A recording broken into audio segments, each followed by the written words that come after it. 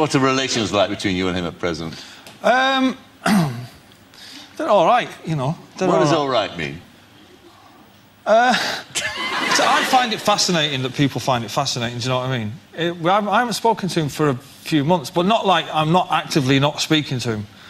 It's just that we kind of live in each other's pockets while we're on the road, and I kind of just slip back into life when I get back off the road, and Liam does his thing and I do mine, you know. Well, most people think, though, it's deeper than that, isn't it? There's all the well-publicised spats that you have and the quotes about not liking each other and that sort of thing. Yeah, well, he doesn't like me. He doesn't? No. Why doesn't he like you? Well, I don't know. You'd have to ask him next time he's on here, wouldn't you? Come on, you know. Well, because I'm better looking than him, obviously. But, I mean, has it always been like that? Was it when you were growing up as kids in Manchester, was it like that? Well, because he was 5 years younger than I am. So when I was 15, he was 10. So the age gap was kind of more prevalent then than it is now. But I guess because there is a lot of pressure being in a group, particularly being in a big group, you know, and we kind of fall out on a regular basis. But it's not anything that's ever put the band in danger. The only people that suffer really are whoever happens to be in the band at that point, you know, is the other people in the band. You know, there's been hundreds of them in the past. But do you wish that you could define that brotherly love as it's really generally defined? You know, well, I could define. Let's put it this way: if he was getting his head kicked in right now, right, I'd probably join in to save him. Right? If I was getting he'd probably join in to save me. I can't say any fairer than that. No, you can't. That was Noel Gallagher speaking in 2006 to the late Michael Parkinson, who passed away on Thursday, aged 88. And I was reminded of that interview by my next guest, Colm Boohig. Colm, how are you? Jessica. Okay. We spoke about Oasis the last time you were on, and that interview with Michael Parkinson is class. It's the best interview for me. Mm-hmm. And I love an interview, Jess. Okay. And I have watched that interview, I would say, conservatively, 17 times. Nice. And in different iterations. And I highly recommend it to anyone listening who hasn't seen it. They might have gone down a parky wormhole since the news broke. But it's on YouTube. It's from 2006. Yep. Oasis have just released their best of. And Noel Gallagher comes on for 25 minutes. There's no performance, no musical instrument, nothing. He just sits down with Parkinson and has a chat. They start off with talking about the album and why some songs were left out versus others that were included. They talk about the relationship between Noel and Liam, because at the time it was on its last legs. They had 3 years to go before they split up and haven't spoken since, really. But what's really interesting is that Parkinson starts bringing up their childhood, and you see a side of Noel for about 60 to 90 seconds maybe that you'll never see since. And it's really all about Parkinson and his interviewing style and his was it yourself? Yeah, it was yourself saying to me earlier his fearlessness towards silence. It's masterful. So I remember watching it every weekend with my dad. Like, we would sit down and we would watch it, and at the time, like, I don't know how old I would have been, but you kind of just watch it because it's on the telly and you know that it's entertaining, and like Dad was laughing and the audience was laughing, and there was like, it was an enjoyable watch. But now, and I often go back and watch his interviews, you see his skills as a broadcaster. Like, he's not afraid of silence, but he's also, my favourite one was an interview he did with Robin Williams. And Robin Williams comes out larger than life, absolutely manic. Parkinson's not in control at all. But at one point you just see him sit back, fold his arms and laugh because he's happy to embrace it. And there are very few of those interview style shows that allow an interview to breathe. Like, I would have loved David Letterman and Conan and all those kind of late night shows. But very often those interviews are like 7 to 12 minutes. And it's like, you're on to sell something. Here's a cute anecdote. Goodbye, good luck, good night. Whereas Parkinson had 25 minutes to give to a guest. And you learn so much. And like, the interviews with Stephen Fry were always incredible with Parkinson, and with Billy Connolly were always incredible. And I would, if you've got nothing else to do after the show, go back and sit down and watch all of his interviews on YouTube. Yeah. If you're having a quiet Saturday night, you can liven it up with a bit of parky. He does one with Daniel Day-Lewis, which is a treat. Because, Daniel Day-Lewis doesn't really do anything. And it was around, I think it was around the time of Gangs in New York, so you're talking 20 years ago. And he's on with someone, and for the life of me, I can't remember who he's on with. But he's so interesting because Parkinson challenges his method acting and how much Daniel Day-Lewis's method acting impacted his colleagues, because how into the roles he would get. Like, I mean, there's famous stories about all of the roles because he wasn't in that many movies. And, Daniel Day-Lewis is unashamedly talking about the wisdom of his own approach, but also says, like, I don't care what actors do to prepare as long as they're prepared. It's just very interesting that he got that out of him. And then I think his farewell show, he had, like, Billy Connolly. Because did he discover Billy Connolly? Wasn't that? I don't know, but there was like a long-standing, deep friendship between the two, and they deeply respected each other as well. Then in his last show, he had Billy Connolly, David Beckham, and he had Peter Kay. And what was really interesting about Peter Kay was a bit like the Robin Williams thing. It was that Peter Kay is like tough to control because he's so funny, and the audience love him so much that it's like overpowering for whoever else he's on with. But Parkinson had like a fatherly relationship with him, and at one stage it's like, calm down, Peter. Yeah. And he kind of was like, oh, sorry. Yeah. Because Peter Kay's like, oh, my mom loves you. So, and I don't know what it is, because like the way you broke it down there is true. It's like the time and the duration of interviews is like 7 to 12 minutes is such a typical kind of modern interview. And I don't know if they just had more time back then, because you had like the Johnny Carson stuff as well. I look back on every so often, and Dick Cavett, who was an amazing interviewer in America. And Dick Cavett and Parkinson had a huge rivalry and didn't really like each other, because I suppose they were direct rivals from across the sea. And I don't know if maybe there was just more time back then. But I also think on the BBC, because there was no ads as well. Yeah. Like, it's the same kind of thing with Graham Norton on BBC. I think the uninterrupted, solely focused, and having that multi-guest format is really interesting, rather than you coming on to sell something and then going off and then someone else coming on. You know, it lets a conversation evolve. I think the Graham Norton show is one of the only talk show type things that I'd actually like now. But you see, I don't think they're deep conversations. I just think they're fun. It's like being in a sorry, I don't mean deep. I mean like as in sort of extended conversations rather than in short hits. Well, no, it is definitely interesting seeing the guests interact with each other and how they change, and because they always came out together, didn't they? In the Graham Norton show, was it one by Graham one? Norton, it depends. If it was like a super famous person, sometimes they'd come out either on their own or else after. But with Parkinson, he'd have like a main guest, and then the main guest would stay, and then guest 2 would come in. See, that dynamic's fascinating to me, how people change then when someone else comes in. Yeah, maybe, I don't know. It's funny, I had this conversation with our colleague Joe Malloy about this, and it was the day before Parkinson passed away during the week, and we just happened to be talking about Parkinson's interviewing style. Yeah. Because Joe loves talking about this stuff, and like, so do you, and it's really interesting hearing broadcasters talk about it as well, and like, you can't help but... I don't know, I mean, do you take notes from other broadcasters, or do you do your own thing? Because Joe had his own opinions about it. No, I wouldn't take notes, but like, I think you're kind of influenced on the media that you consume. Like, you'd kind of, and we're going to just to let people know, you're actually here to talk about podcasts rather than Michael Parkinson, although... I know, but this news took over. I know, we could do half an hour on this, but I definitely pick up things that I don't like easier than I do pick up things that I do like. Really? Yeah. So what would you dislike most in an interviewer? People who don't listen. Or actually, no, my number one bugbear, and I've seen it so many times, either when I'm like at a press junket or in interviews, is when someone has like a list of 10 questions and they read through their 10 questions without responding to what the guest has just said. Oh my God.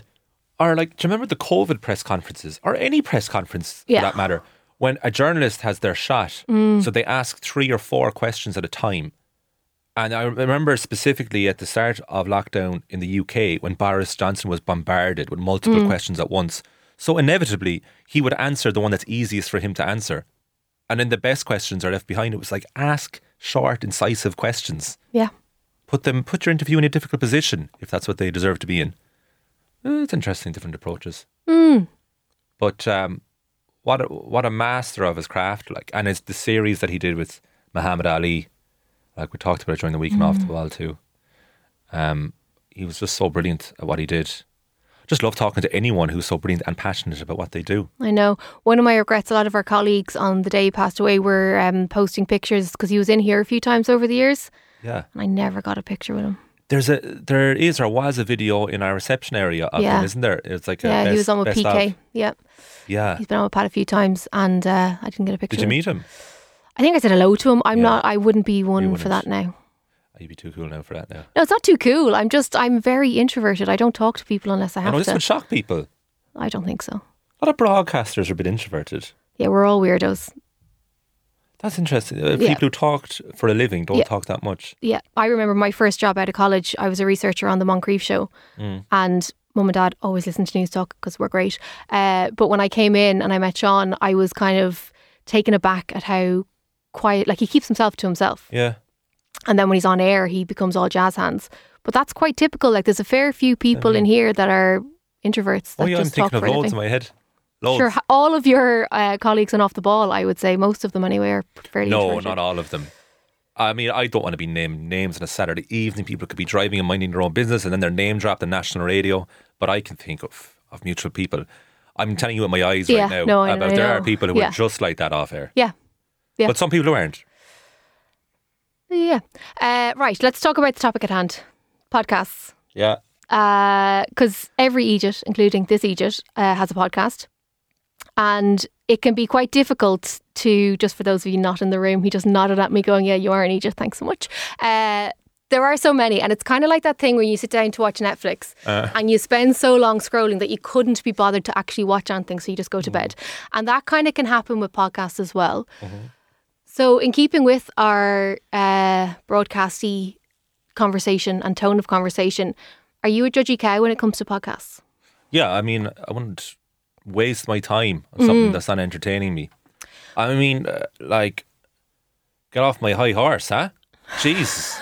But I mean, that's how I'd feel. I think that's what everyone's like, isn't it? Because like you've already alluded to, there's so much content out there that you drown in it, so you have to be picky. But do you discount things based on production quality? No, I wouldn't. I mean, you could read a lot into this, but I would be forgiving of sound quality issues. Oh, I'm not. Well, yeah, I actually have a friend of mine who also works in media. We talk about this a fair bit, and he'd be extremely, I suppose, what would you call it? Like, he wouldn't suffer poor audio or substandard audio in his mind. But his quality of audio would vary to mine. Like, I would be like, no, that's fine, I can listen to it. I'd be way more invested in the content itself and the direction of conversation versus sound. So there have been a few podcasts that have been recommended to me over the years, and I've put them on, and you know that the content is going to be interesting. But if it sounds like it's been recorded in an empty RDS Hall 1, like, go away. Like, I'm not able for that. No, I don't care. Like, if you listen back to like incredible audio over the years, like Martin Luther King's I Had a Dream. No, sorry, we're not bringing him into this conversation. We're here to talk about podcasts. Yeah, like, you can't bring in. But I'm not like, oh jeez, I wish the sound engineer was on his game that day. Well, I kind of do. It would have been great. No, I mean that adds to the character of it. No, it's all about what's said, not how it's said. Or the sound of how it's said. I can't believe you brought up Martin Luther King in a conversation about podcasts. Anyway, so you set yourself this challenge. Yeah. To come up with your top 3 podcasts. Yeah. And it's actually tough to rate them, I would say. Now, I'm going to start right at the top. I'm going to go Smartless number 1. Okay. Yeah. So, a friend of mine, Joe Harrington, used to work in Irish media, now lives in Australia, is travelling Europe as we speak, put me on to this podcast. Yes. So we have Sean Hayes, you have Will Arnett, and you have Jason Bateman. I always say Stateman from Jason Bateman, the 3 lads, and I was like, wow, that's a bit of an all-star cast. Wow.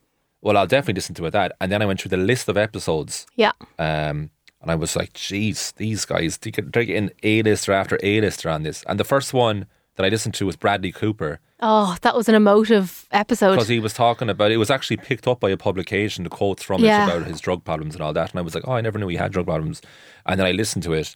And then I thought, it's all right. I mean, I'm a massive Will Arnett fan. So that he'd be my number 1. Yeah. And I like the other 2. And I like the rapport that they all have. They're clearly actually friends. You can tell, which is a huge thing for me as well, is a genuine rapport between people. But I did think that interview was at times a bit sycophantic, so I thought, I'm not sure about this overall. So I gave another few episodes a go. Yeah.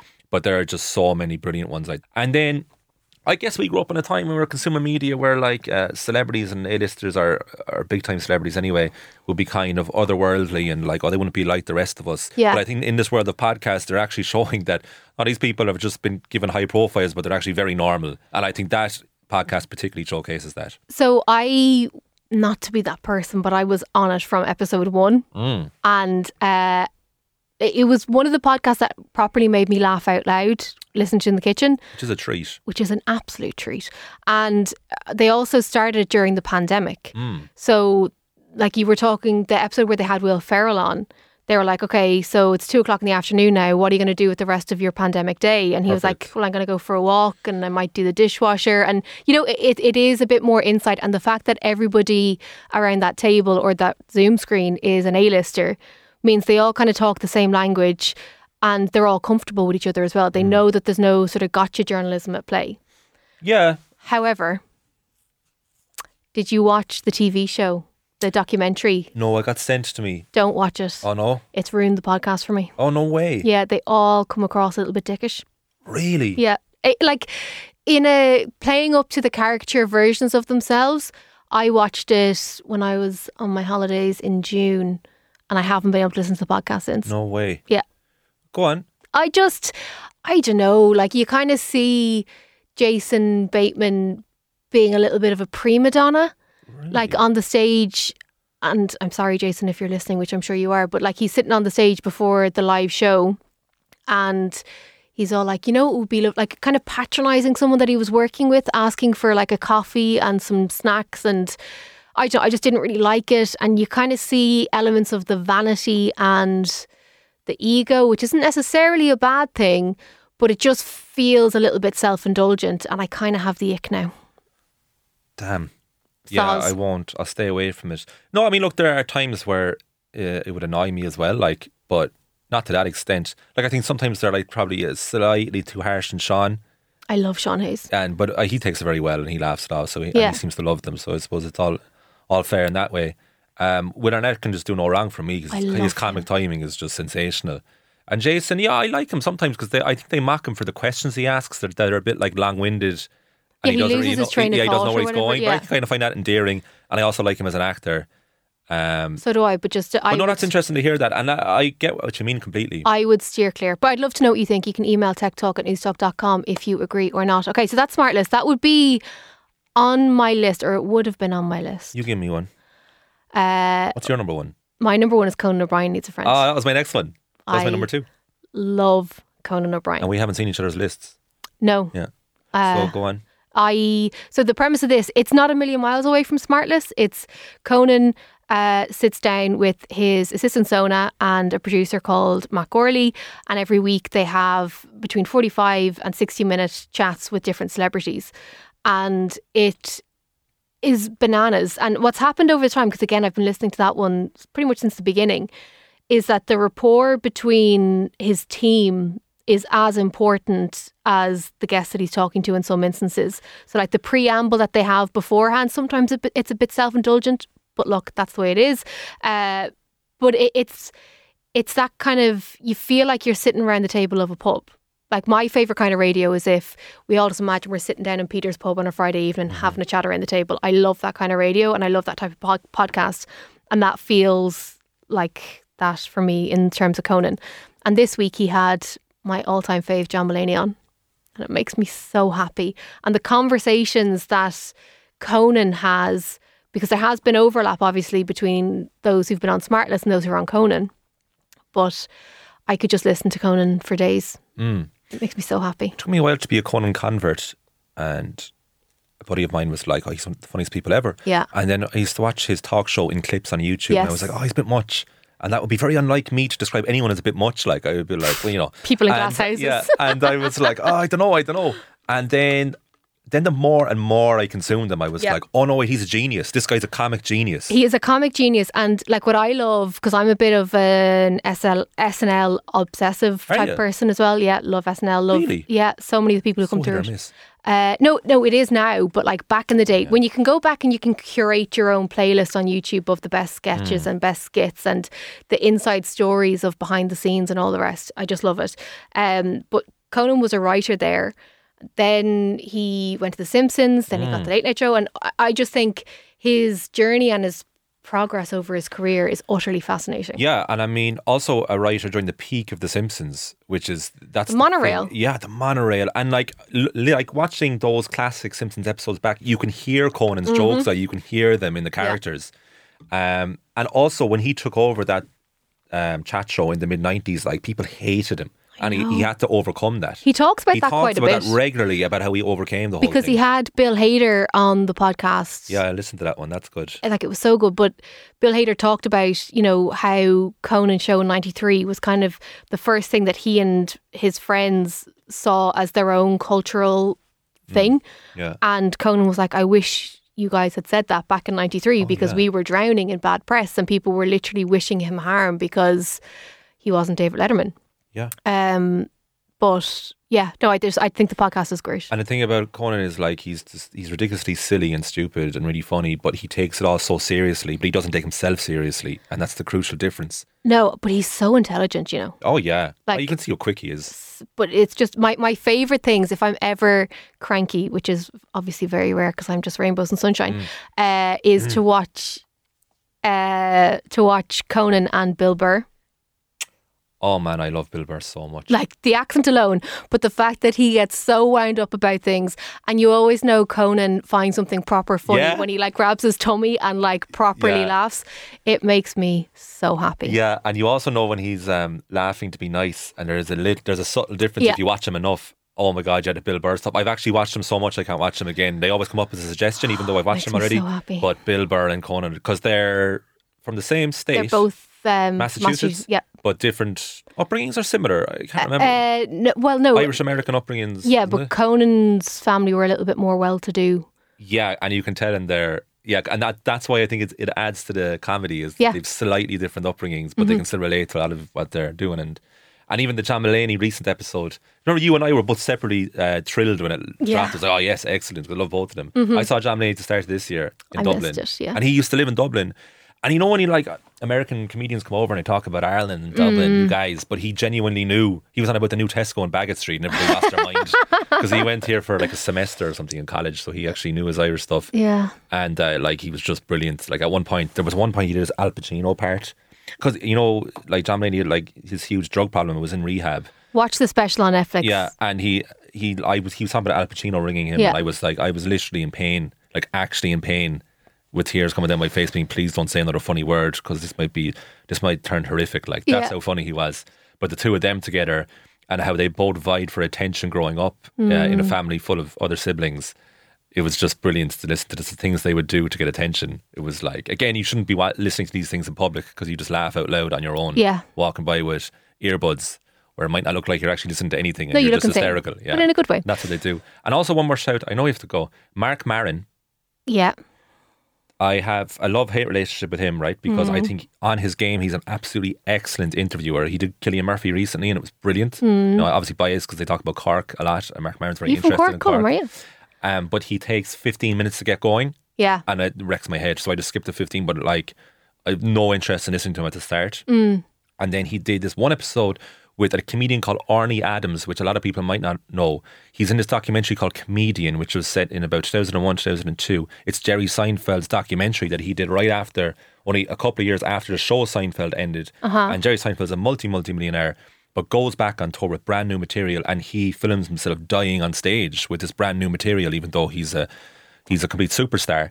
And then you have Seinfeld, who's struggling himself, and this newcomer, Arnie Adams, who is just so determined to become a star, but it just does not come across well at all in a documentary. I highly recommend anyone watching this. It's a guy dying on his feet and so bitter about the fact that he is, and he thinks he's better than every other comedian on the circuit, and he can't believe that he's not as famous as Jerry Seinfeld. And it's their two journeys coinciding with each other. Anyway, so it's from 2001. What's it called again?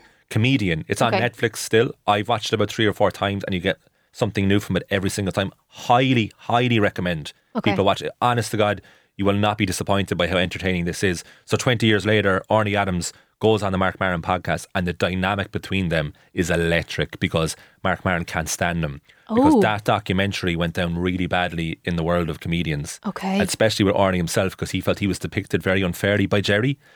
And other comedians were jealous that they weren't covered in a documentary by Jerry, and that Jerry focused on Arnie. And the reason that Jerry focused on Arnie is because Arnie was dying so much that it took away from Jerry dying on stage. Really controversial in the world of comedians. And the dynamic between this pair 20 years later, wow. You actually get awkward listening to it. Because it's such a real conversation. Okay, yeah. There's genuine hostility between them, and there's only two of them. And they get over it a bit, and then they go back to it, and then they get over it, and they go back to it. And I went on Reddit afterwards. There's a huge thread on Reddit about it. I have a love-hate relationship with the podcast itself, but that episode, Mark Maron and Arnie Adams from, I think it's about this time last year. Okay, that is a good recommendation. I have a recommendation for you. Yes? You still haven't seen Ted Lasso, have you? Mm-mm. Okay, well, we need to fix that. But one of the actors and the writers on Ted Lasso, Brett Goldstein, he has a podcast called Films to be Buried With. Okay. And I think you would like it because you're into your movies and stuff. But I was listening last night. I went out for a walk and I was listening to the one with Jason Sudeikis, who is Ted Lasso. Yeah, I love Jason Sudeikis, yeah. It made my heart so happy. Oh, really? Yeah. Like, it is such a nice interview. And so basically, it's kind of like a little bit like Desert Island Discs in that it's like the same few questions like each time. Like, it's the same formula of an interview, but obviously it changes based on the guest. So it's like, what was the first film you remember seeing?